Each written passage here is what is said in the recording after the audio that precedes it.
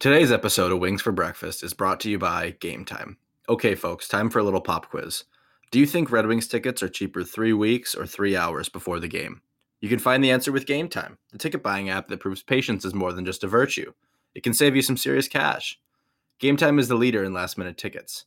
Pick your deal, see the view from where you're sitting, and buy in 2 taps. More than 12 million fans have downloaded the Game Time app and discovered the fastest, easiest way to get into the game. So download Game Time in the App Store or Google Play, work that clock to your advantage, and score last-minute tickets.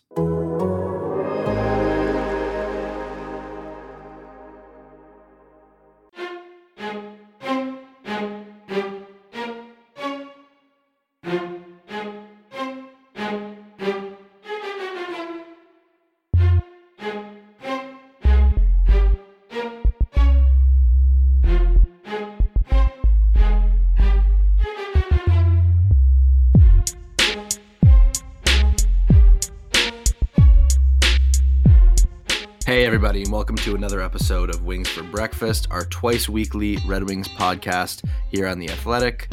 I am Max Bultman. With me, as always, is Prashanth Iyer. And Jimmy Howard is not Dominik Hasek, is the news of the day. Prashanth, how are you doing? Doing pretty well. To be honest, I think it'd be doing a little bit better if Howard had just fully committed to that Hasek-Gaborik flip from several years back and just taken the penalty. I think it would have been a little bit more entertaining. Yeah, certainly. And no shortage of entertainment in last night's Red Wings 5-2 loss to the Toronto Maple Leafs. It was probably a little bit closer than the final score indicated, but really strong put-away period by the Leafs in the third. And the Red Wings fall to 3-2, which, all things considered, is probably a little bit better than you'd have expected a week and a half ago going into the season. But Prashanth, what stood out to you from last night's game? What did you take away from it? Well, I think most importantly now we know the Wings aren't going to go 81-1, which again I am color me shocked that's going to happen. But taking a look at last night's game, I think the most important thing, and really what's been the theme over the last couple of games, is that fourth line's been really, really good. And unfortunately, outside of the Bertuzzi, Larkin, Mantha line, those second and third lines have been really, really bad. But let's focus first on the fourth line. So the Wings' fourth line of Jacob De La Rose, Justin Abdelkader, Darren Helm, they were responsible for both of the Red Wings' goals last night. Great plays on both. The Abdelkader pass from behind the net, he's been doing a really good job of setting that up for the last handful of games, and the Wings have been able to generate some great scoring chances from there. In just a handful of minutes, they were arguably the Wings' best line, and you could make the case that they were the best line for probably the third game in a row, or at the very worst, the second best line. So what are they doing in the offensive zone that's made them so effective, Max? Yeah, I think it's two big things. The first, and I think you noted it, is those Abdelkader passes from behind the net are something that have proven to be really effective. I think that's an area of the ice that he can be more effective than he's been in the last couple of years, just because he is a pretty strong guy. He is able to control the puck when he's focused on it and when he's got guys going to the slot. It's not something that we've seen him do a whole lot in the last couple of years, but if this line gets the chemistry going where they know that that's something that they want to do, it can be kind of repeatable for the Red Wings. And that's the word that Jeff Blashill used last night talking about their success, is that he thinks it can be repeatable. The other component to it is that he's kind of almost told them to be a little bit more aggressive on the forecheck. They think De La Rose in particular can play a little bit too safe sometimes, and that makes sense, right? Because he's often been a defense-first player. But they think that if that line can be really aggressive on the forecheck, that's kind of the kind of havoc they can create, where the puck ends up behind the net and they can create those kind of feeds to the front. I think you'd have to give that a fair bit of the credit for their success so far. And I'm curious, I haven't watched the games. It certainly stood out to me as one of the Red Wings' two best lines so far, 5 games into the season. How does it compare when you look at it statistically? Are the numbers bearing that out? Yeah, so when you take and again, we're going to use the expected goals for metric. So we've talked about this on previous podcasts. Expected goals for basically describes the quality of shots taken by factoring in the location, factoring in the angle the shot was taken from, factoring in, based on the model, sometimes the shooter and sometimes the goalie. And so using all of that, we can basically assess how good of a shot was taken. And so using the data that's available over at moneypuck.com, If we restrict this just to the lines that have played greater than 35 minutes, and that 35 minutes is an arbitrary cutoff just to kind of wit down some of the line combinations that haven't spent a ton of time together. If we look at just the lines with more than 35 minutes played at 5-on-5, the top 5 lines in the NHL right now, based on expected goals for percentage, are in Buffalo, you have the Gurgensons, Larson, Okposo line. In Vegas, you've got Marchessault, Carlson, Smith. In Philly, you've got Lindbaum, Couturier, and Konechny. In Nashville, you've got Forsberg, Duchesne, Granlund. Those are the top 4 lines based on expected goals for percentage. But coming in at 5 is Abdelkader, De La Rose, and Helm at 74%. Now, 74% is certainly not a sustainable number by any means. Usually the top lines in the NHL that play a reasonable sample can expect to slot in somewhere around 58, 59%, and that's the very top lines. These guys are clicking right now at 74%, which is the 5th best mark in the NHL. And if you just list off the guys that are right behind them, in Carolina's Teravainen, Aho, Niederreiter, Washington's got Vrana, Eller, and Oshie. And then right after them at 8 is Bertuzzi, Larkin, Mantha at 66%.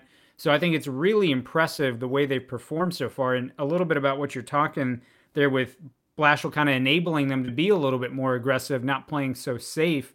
I think you're really seeing that in their ability to cycle the puck down low. But I think the important difference for them this year relative to previous years is simply that Blashill is actually putting them in a position to succeed.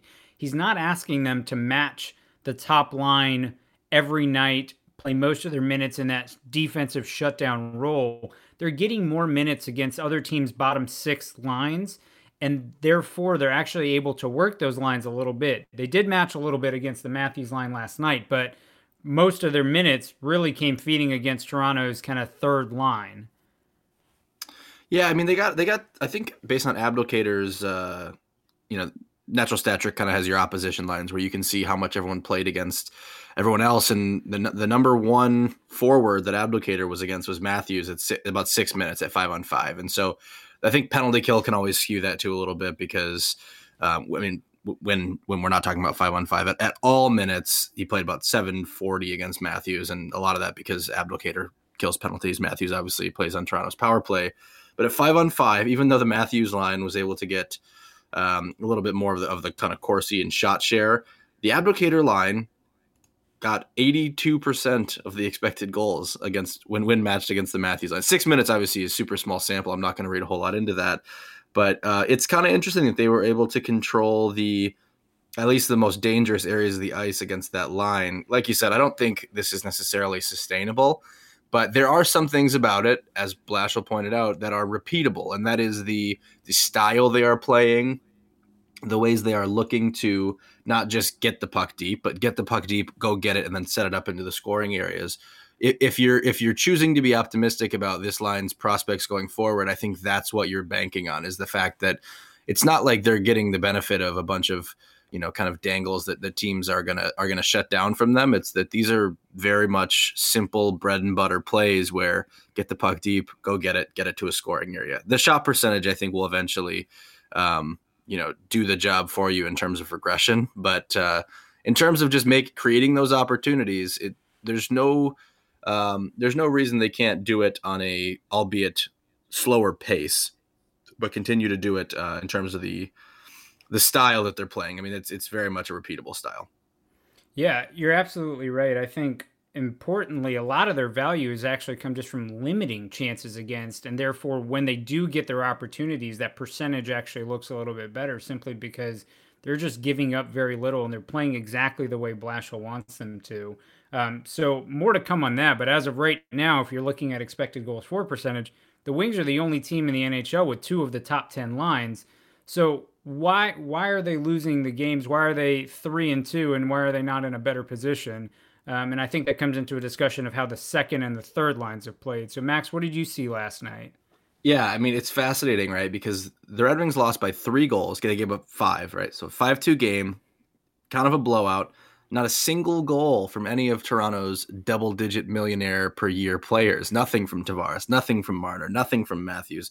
Nothing from, even when you go down a tier, nothing from Nylander, nothing from Morgan Rielly. How does that happen? Well, the Red Wings second and third lines kind of got bullied a little bit. I mean, I think Taro Hirose might have been a -4 in this one. Athanasiou a -3. I want to say Glendening was also a -3. Toronto didn't score on the power play. How are the Toronto Maple Leafs winning 5-2 without any goals from their money makers or from their power play? It's because their bottom lines absolutely did the work against the Red Wings middle lines, and it was a tough night for the Athanasiou line in particular. I mean, I think you wonder if the timing, if it's about timing, if it's something else. I still maintain I think the composition of that line makes some sense, but it's not clicking right now, and I think you have to look at the those middle lines as the reason. The Ernie N and Filppula line, I think Filppula actually had an okay game, maybe his best one so far last night from my view. But that line, just didn't really kind of do a whole lot of anything. Not in terms of like they were tremendously awful. They just weren't particularly impactful. And I wonder that line. I do wonder, like, is N kind of play more of a simple game, whereas maybe Filppula is trying to slow things down and not do so much, just kind of one touch, get it deep. I don't know. I'm having a hard time kind of processing what's going on with that line. But whatever the answer is, it's pretty clear, like you're saying, that the Red Wings have two lines that are driving at least, if not the shot share, then at least the dangerous chance share, and then two lines that are getting beaten. And, I don't know what the answer to it is. I don't know if it's something that you just want to give time, if it's something that, do you consider shaking up the lineup? But, when you look at a result like last night, especially considering all the context that goes into it in terms of who was doing the damage, that's a tough night for those middle two lines.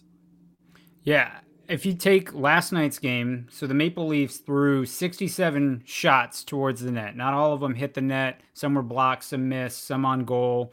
A lot were blocked. I think it was like 24 were blocked. Yeah. So the Wings did a good job getting in front of a lot of the shots. If you look at those 67 shots, though, Athanasiou was on the ice for 30 of them in 13 minutes. The 13 minutes that Athanasiou was on the ice, he was on for 30 of those shots directed towards the net, which is unbelievable. And in fact, when he was on the ice, the Wings only directed 6 towards the Toronto net. So that's basic. You can do the math, but that's an awful shot share for the Wings to have in 13 minutes of ice time.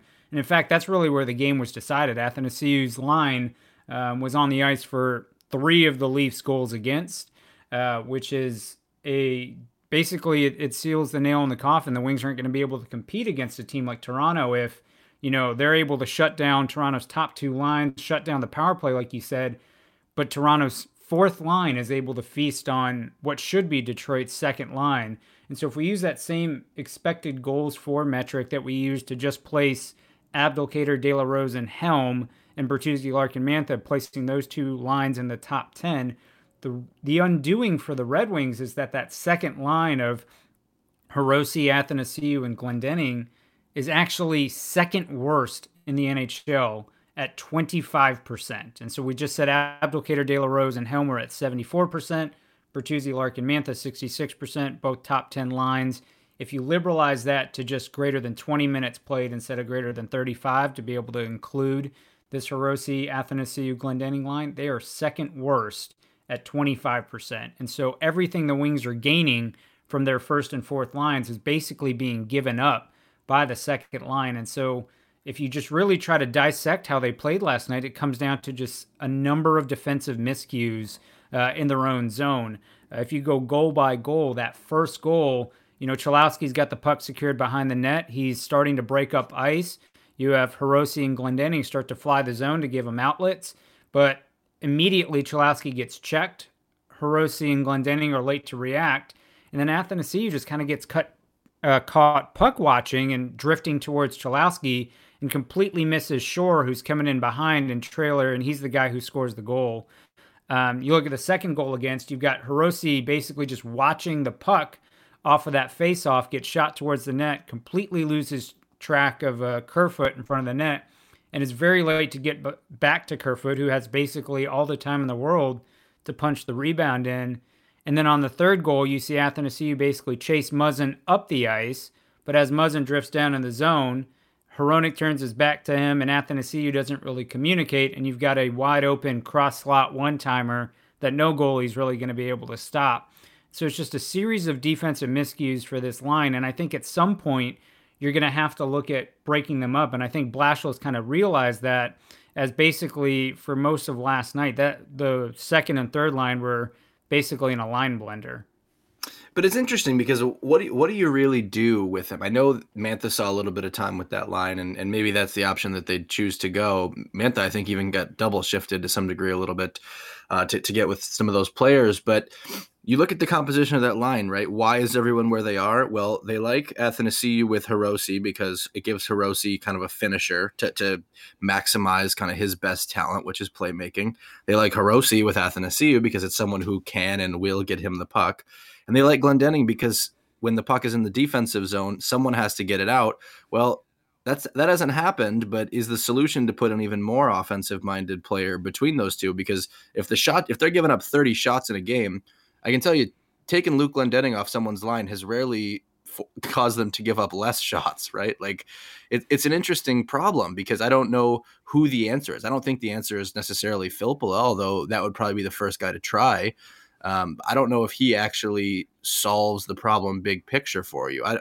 My gut is to say, do you try Svechnikov into the lineup with, one of those two players and try the other one maybe on the third line or move him around? But, there was one play where I think it was, I don't know when the game it was, but Hirose tried kind of a cross ice 2-line pass to Athanasiou, and it would have sprung Athanasiou for a breakaway, and it missed him by like 5 feet. And that was where I started to wonder, man, is this just like a timing thing that, because I think any line with Athanasiou on it is going to be defined by the big plays more than anything else. And so if you hit a big play or two, that's really what you need from that line, that and not giving up three goals. But I don't know what the answer is here because I think all of these guys are kind of in places that make sense. And so maybe it's something that just takes a little bit of experimentation. I don't think you break up the Larkin, Mantha, Bertuzzi line if you can avoid it because of the chemistry they have. But at the same time, what are the other options? Yeah, you basically outlined the three options that Blashill has in front of him. So option one is he scrambles those second and third lines, and maybe he tries a little bit of a flip-flop of wingers. And so we saw a little bit last night where Filppula and Ernie ended up playing with Athanasiou, and you had Glendening and Hirose maybe drop down a little bit to play with Filppula. That happened on a couple of shifts. So that's kind of option one, is do you just flip-flop the wingers and see if that helps? Now, like, to your point, I don't know that makes them any better defensively, but does it at least make them a little bit better offensively? I don't know the answer to that. Filppula certainly is a little bit more offensive-minded, although he's not the same Filppula that was here when the Wings were winning the Stanley Cup and competing in the finals. So he's certainly lost a step. So I don't know that he solves that. Second option, like you outlined, is it time to bring in Svechnikov? Because I think last night really illustrated the Wings' second and third lines are just completely lacking any sort of scoring punch or defensive punch for that matter. So does it make sense to continue trotting out Christopher N? Or Hirose had such a rough night. Do you give him a night off to sit basically up in the press box? We have to remember, this guy's only got 16 NHL games. It's not like he should be a guarantee for the lineup when the Wings haven't routinely done that. Do you scratch him, let him watch a game from the press box and get Svechnikov some time on that line where he's shown to be a little bit more of a possession player with the puck?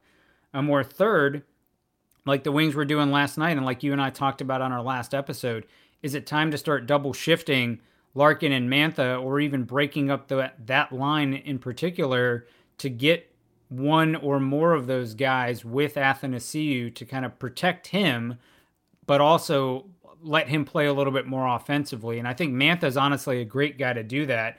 If I were to switch up the lines, I may consider, even though it doesn't make a whole lot of sense, flip Hirose up to the first line to basically protect him and let him still play with a little bit of offense, and bring Mantha down to the second line to play with Athanasiou and see if that helps in any capacity. But I don't know that there's a right or wrong answer here. I think it just illustrates the overall issue for the Wings, is that there's a lack of offensive talent on this roster once you get past that top line.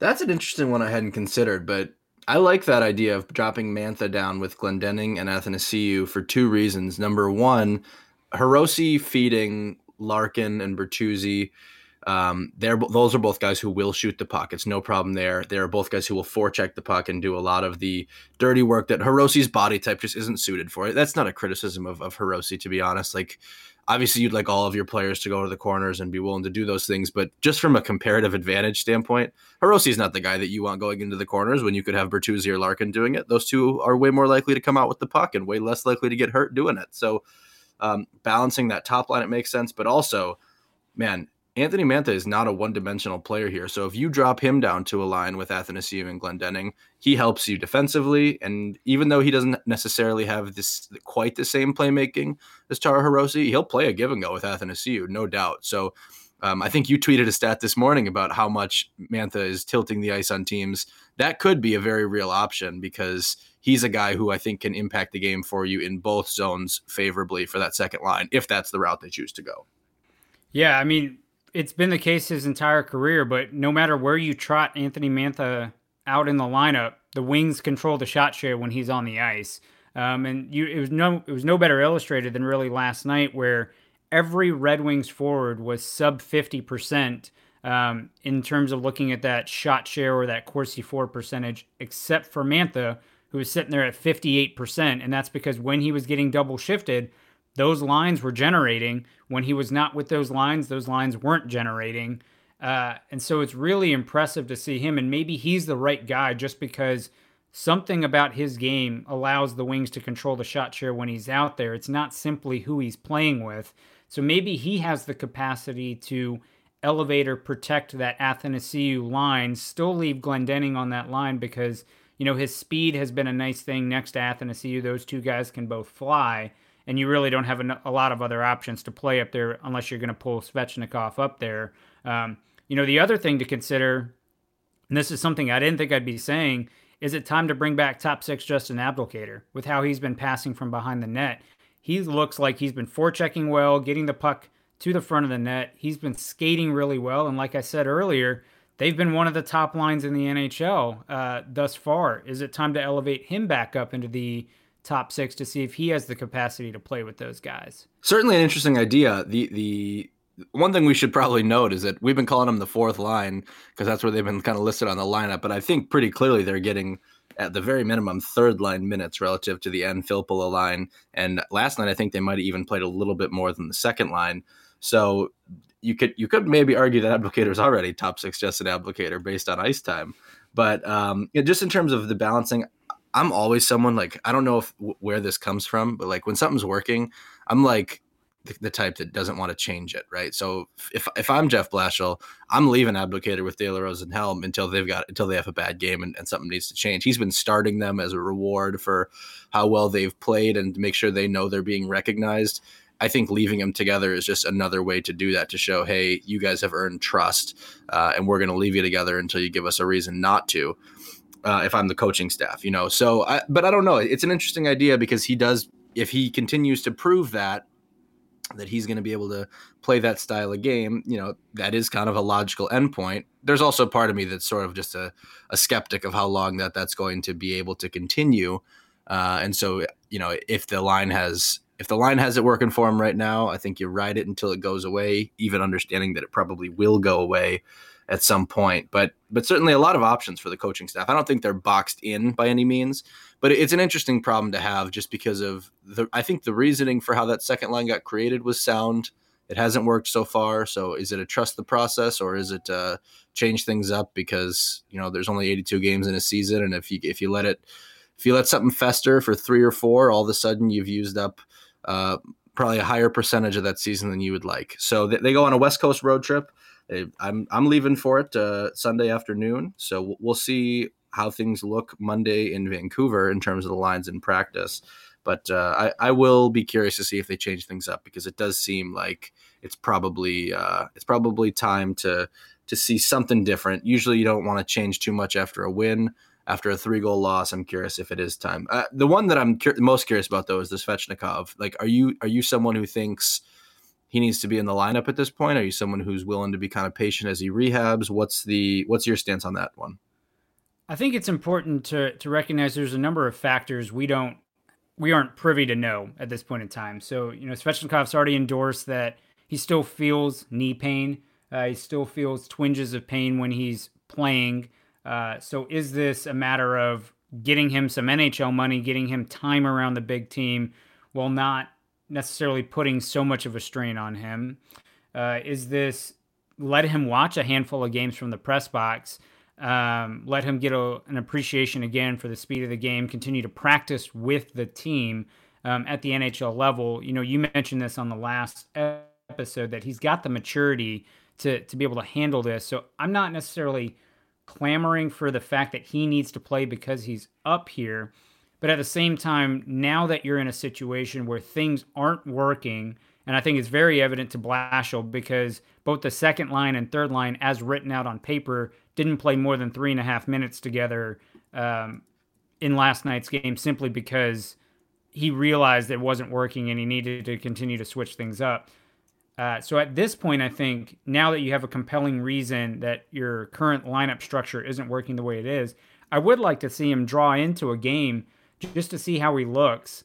But I personally don't have a problem with it. This guy makes $70,000 in Grand Rapids and makes like $800,000 in the NHL. I have no problem with him making 10 times the salary and sitting up here if there are other factors such as either his knee rehab or just simply getting some more practice time under him if that's all the Wings are looking for.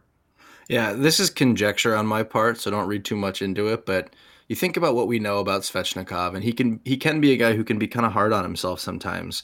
And you wonder, you got this guy who's rehabbing from a serious injury. We have heard that, or at least earlier in the preseason, him kind of acknowledging that there was still some soreness that comes with it. Totally understandable.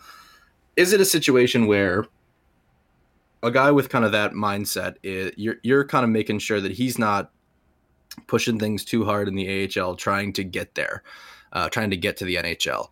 By doing it this way, are you kind of sheltering him a little bit from himself in a sense? I don't know. Maybe this is reckless speculation, but it's something I've wondered about, just in terms of what it does for him mentally, confidence wise. I mean, I think at the very root of it, I take the Red Wings at their word that this is kind of precautionary in terms of they are banged up and they do want, he was the best forward not on the roster in the preseason. He was the best forward in Grand Rapids in game one. He absolutely earned the call up. He was mentally ready for everything that it would entail, even if it meant getting scratched. But I got to wonder if there's a little bit of confidence boost that comes with it in terms of him as he gets back to full comfort level, knowing that he already earned it. He's already kind of quote unquote in the NHL, even if he's not getting those games.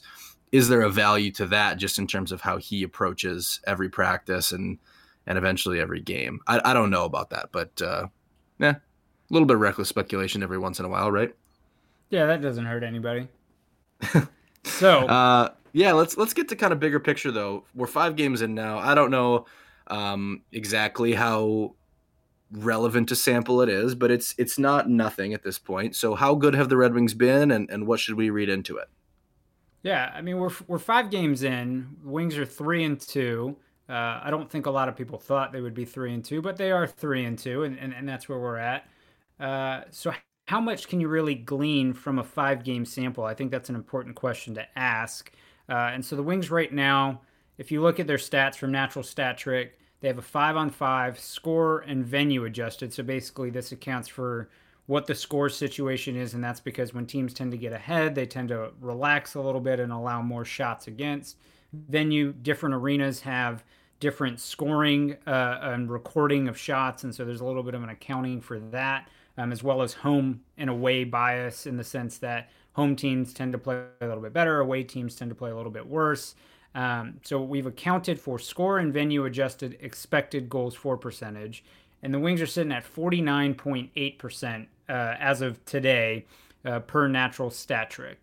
And so through 5 games being at 49.8%, what does that really mean? And so Dom Luszczyszyn, an analyst for The Athletic, put out an article in the last couple of days talking about what can we really tell about a team from a 5 game sample. And that's because historically we've kind of, it's kind of been determined based on prior work from Dawson Spriggins and Michael Blake McCurdy that about 20 to 25 games is when you really start to have a good understanding of what a team looks like. But Dom actually took 5 game samples, and this is a rolling 5 game sample. So games 1-5, 2-6, 3-7, et cetera, for every team for basically the last decade. and looked to see what the 5-on-5 score and venue adjusted expected goals for percentage was in each of those 5 game samples, and then looked at where those teams finished at the end to see how much you could truly tell about a team from a single 5 game sample. And so his work is actually fascinating because what he basically found is if you're at the extremes, so you're greater than 55% being a really good team or less than 45% being a really bad team, it's pretty clear after those 5 games that you're going to be a really good team or a really bad team. And so for the Wings sitting at about 49.8%, those teams in his analysis, about 57% of the it was a 57% likelihood that that team would finish at 50% or better, which I think is an important number because if you look at just last year, there were 15 teams in the NHL that had greater than 50% expected goals for percentage. All 15 teams made the playoffs. So it is an important marker of playoff success. And so for the Wings sitting kind of right at 49.76% or 49.8%, seeing that 57% likelihood's nice, but it's barely better than a coin flip. And that's still important because if you flip it back to last year, the Wings actually through 5 games were at 48.1%, but 3 of their first 4 5 game samples, so 1 through 5, 2 through 6, 3 through 7, 4 through 8, 3 of those first 4 samples were actually better than 50%. And so it's important not to overreact because the Wings were actually in a similar boat last year and ended up finishing with more than 52% of their 5 game samples at less than 45% expected goals for percentage. So what can we really say? Not a whole lot, although it's encouraging that they've at least been able to play close to 50%. I don't know that they're going to be that much better relative to last year, given that they were in a similar position, but it's an interesting analysis to look at. That's fascinating that they can only be, on the margins a little bit better than they were at this time last year, considering the difference in record, the difference in buzz, even the difference in just kind of how it's looked. It doesn't feel really that comparable to the beginning of last year, but that's fascinating. Yeah, I mean, through 8 games last year, the Wings were actually north of 50% expected goals for percentage. And that was basically built on the facts that games 6, 7, and 8 for Detroit last year, they controlled roughly 60% of the expected goals for. And so I think it really illustrates the problem with small samples. And it really illustrates the need to kind of temper expectations that even though we feel better about this team because of their record, the fact is last year when they started off 0-5-2, they weren't actually playing any worse or really any worse than what we're seeing right now. It's just a simple matter of the breaks that went one way or another. And that's kind of what people and a lot of the statisticians that work in hockey will kind of tell you that that's why goals are a difficult measure to use, particularly in small samples, because it's going to affect those win-loss records, but it could be a lucky bounce this way, lucky bounce that way. And over time, what we're looking to see is how well does a team actually give themselves those opportunities. And so Detroit's not playing really any worse than last year, and they're not playing any better than last year.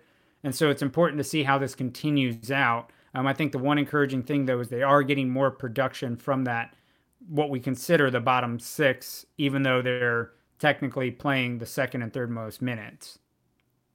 Absolutely. Absolutely. All right. So the takeaway there, don't too much overreact to this hot start because it's not that much different from last year. Although there are still kind of maybe subtle little things to say, hey, the Red Wings, based on what they've done so far, it's not a death sentence either. I think if you read that sentence, don't get too excited because this isn't that different from last year.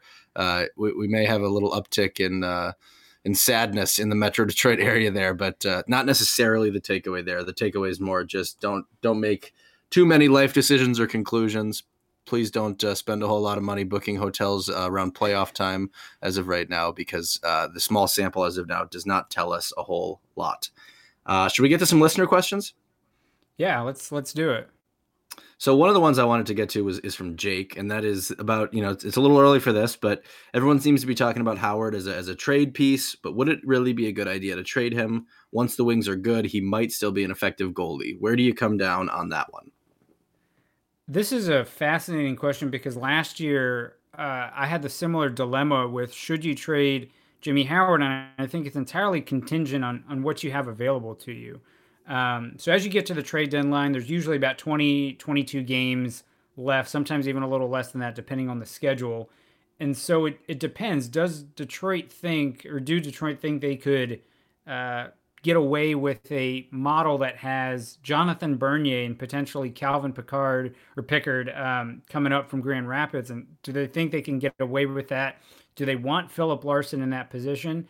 To be honest, I think it's entirely dependent on how Philip Larson looks. So last night in Grand Rapids, I thought he looked pretty well from the highlights I was able to see. He got his first AHL win in the Griffins win last night. And so if he continues to develop and looks like he can handle the workload, looks like he's capable of playing at that AHL level, I think Detroit could entertain moving Howard to see if they can get something for him, and could run with a Bernier Pickard tandem down the stretch to basically tank their way into a better lottery position.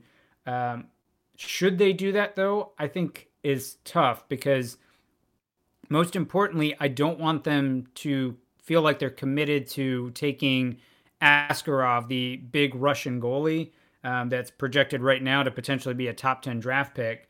I don't know that you want to commit yourself into looking at him and basically using your first round pick on him when there are so many other needs. And are you able to pick up a goalie in free agency? There's not a lot of good ones out there. So I think the transition plan is most important, and it's all going to depend on Philip Larson's development. Not in the Askarov hive. I'm learning new things about you every day on this podcast. Goalies are voodoo. I mean, I'm going to say that with the context that yes, there are right ways to analyze goalies, and you should have tempered expectations. But at least publicly, I haven't seen anybody do a great job of projecting goalie development from prospect all the way to NHL. If you look at a lot of the goalies right now, there's a handful that were highly, highly touted, guys like Carey Price, but there's also a handful that were later round draft picks, mid round draft picks, undrafted, that are just really hitting the NHL and surprising you in the way they were developed.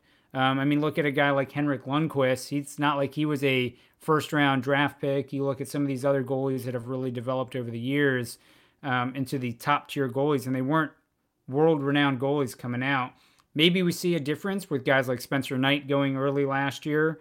But truth be told, there's just a number of goalies that were highly, highly touted in years past that just haven't panned out. And so I'm very kind of cautious with burning a first round pick for a team that needs as much as Detroit on a goaltender, when I don't know that that's as much of a slam dunk as somebody else might be, as particularly some of those other five guys we talked about on the last episode in that spot.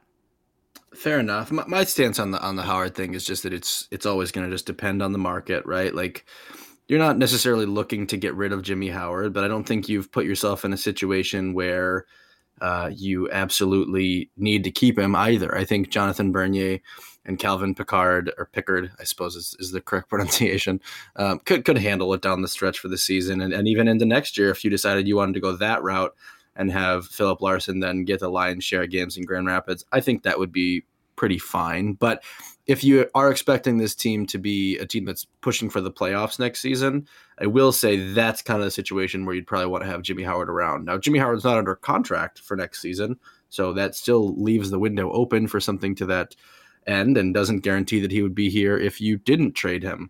But my philosophy is as always, whatever is offered is the complete context for what you should be making your decision on.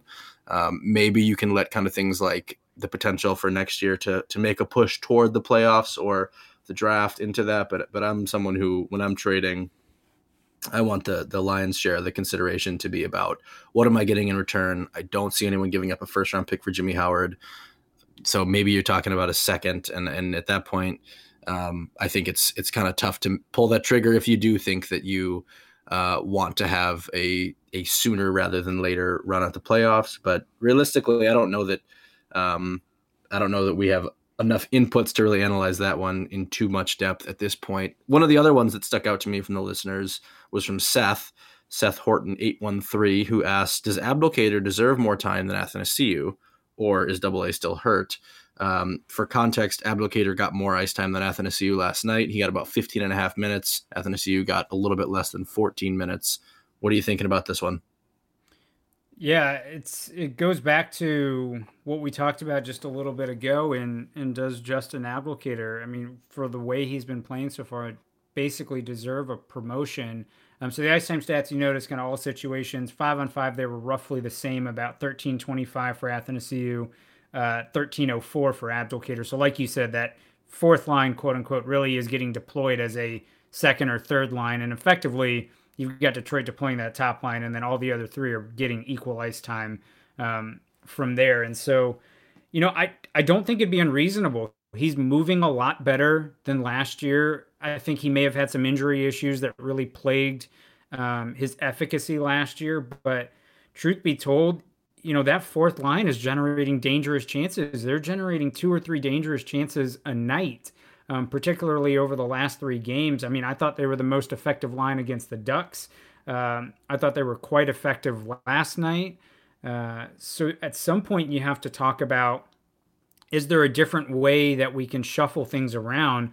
I don't necessarily know that it needs to be burying Athanasiou because, like I said, he missed a lot of practice time before the season started. He's still getting his game legs under him. He's still feeling out his new teammates. There are a handful of things, and we know just on pure skill, Athanasiou is a far more talented player, far more talented offensive player at this point in time in their careers. But if the goal at the end of the day is to win games, you may want to consider mixing up the lines a little bit. And my suggestion was consider putting Abdelkader up in the top 6 with Athanasiou. I don't think you want to necessarily take away minutes from a guy who can break a game open, like Athanasiou did so much last year. But I think you do have to be diligent and kind of careful in picking which players are best suited to play with him, which is basically how that second line was constructed in the first place. Yeah, and it's you can take this question one of two ways. Do you take it as, did Abdelkader deserve to get more minutes than Athanasiou last night? To which the answer is unequivocally yes. Or do you, as a rule, want to see Abdelkader playing more than Athanasiou, which I think is similarly an unequivocal no. I think with a guy like Athanasiou, like you said, you're waiting for those 1 or 2 big plays, and the less time you put him on the ice, the less chance you have of getting 1 or 2 of them. So to me, I think you're still trying to play Athanasiou in that range north of 16, 17 minutes, but he does have to hold up his end of the bargain and make sure that his line's not getting burned to the level they were last night. I'm willing to grant that even though, you kind of laid out what went wrong on those plays, I'm willing to grant that even if they weren't necessarily like fluky plays at all, that outcomes still in general can be pretty variable. You'll get away with that sometimes, and we're not talking about it on the podcast the next day. So I think you're still giving the Athanasiou line pretty prominent treatment just because of the talent that's there. But it's the kind of thing where can you justify that Abdelkader had more minutes than him last night? Without question. Do you want to see it as a rule going forward in the next 4 or 5 games? Personally, I wouldn't do that. Any questions that stood out to you in the box? I know we got one about if we'd seen any good movies lately, and I think we both saw the same one this weekend. Yeah, I think we have to talk about El Camino. I think we do. What'd you think? I was a huge Breaking Bad fan when it came out, and to me, the way they wrapped up the last episode, and I'll try and do this as spoiler free as possible for those that haven't had the opportunity to watch it since it only came out a couple days ago. I thought the way that Breaking Bad originally wrapped up was excellent. I thought all the loose ends were effectively tied. I thought there was just the right amount of mystique in that. Did Walter die? Did he not die? And a couple of other loose ends. But in actuality, like after watching El Camino, I thought that would have been the perfect last episode if they had found a way to condense that down to an hour. I thought that would have been an excellent ending for the show with the way that everything wrapped up. Yeah, I think similarly. I think I was a little surprised when I heard they were going to make it, and I certainly Jesse Pinkman, to me, top 5 TV character of all time. Just phenomenally done, phenomenally written, brilliantly acted. Shout out Aaron Paul. So I wasn't totally convinced when they announced they were making it that I was going to be happy about it. I certainly did not need any more Todd Alquist in my life. That was an unwelcome addition. Jesse Plemons is obviously phenomenal too, but that guy scares the shit out of me, that character. When I was in college, I binged Breaking Bad, basically like one Christmas break and then into the start of second semester. And I straight up had nightmares about Todd Alquist because of the way that he treats Jesse in the final season, everything going on there. I would like wake up in the middle of the night freaking out about, well, I really, I don't want to spoil too much. If there are people out there who somehow still haven't seen Breaking Bad, you should go watch it. So yeah, Todd features reasonably prominently into the first hour. And I was like, oh no, not this again. But I was very satisfied with the ending, had completely forgotten about kind of what turns into the key plot point. And was really gripped by that. So I really liked it. I would recommend it.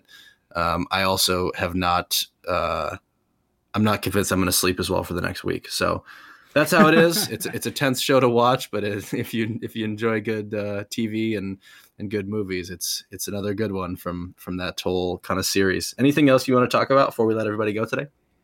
No, I mean, we can just talk about the week ahead, and then as the Wings head out on their Canada trip, and then we can wrap up.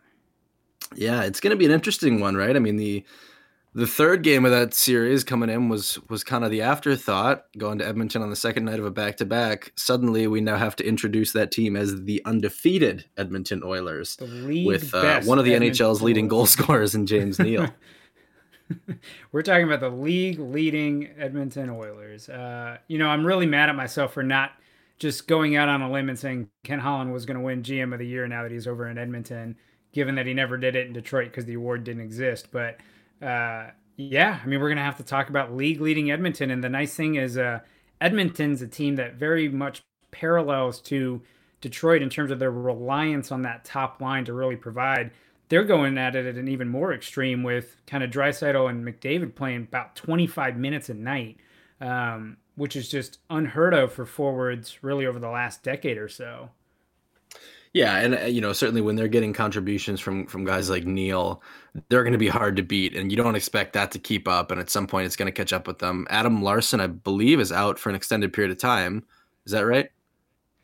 I haven't actually seen any news on Larson. I try super hard not to pay too much attention to Edmonton, but well, if he's out for a period of time, he's one of their best defenders, right? So that's substantial. Right. Who knows if Edmonton is kind of in the same place as they are when the Red Wings get to them that they are as of right now, even though it's less than a week away.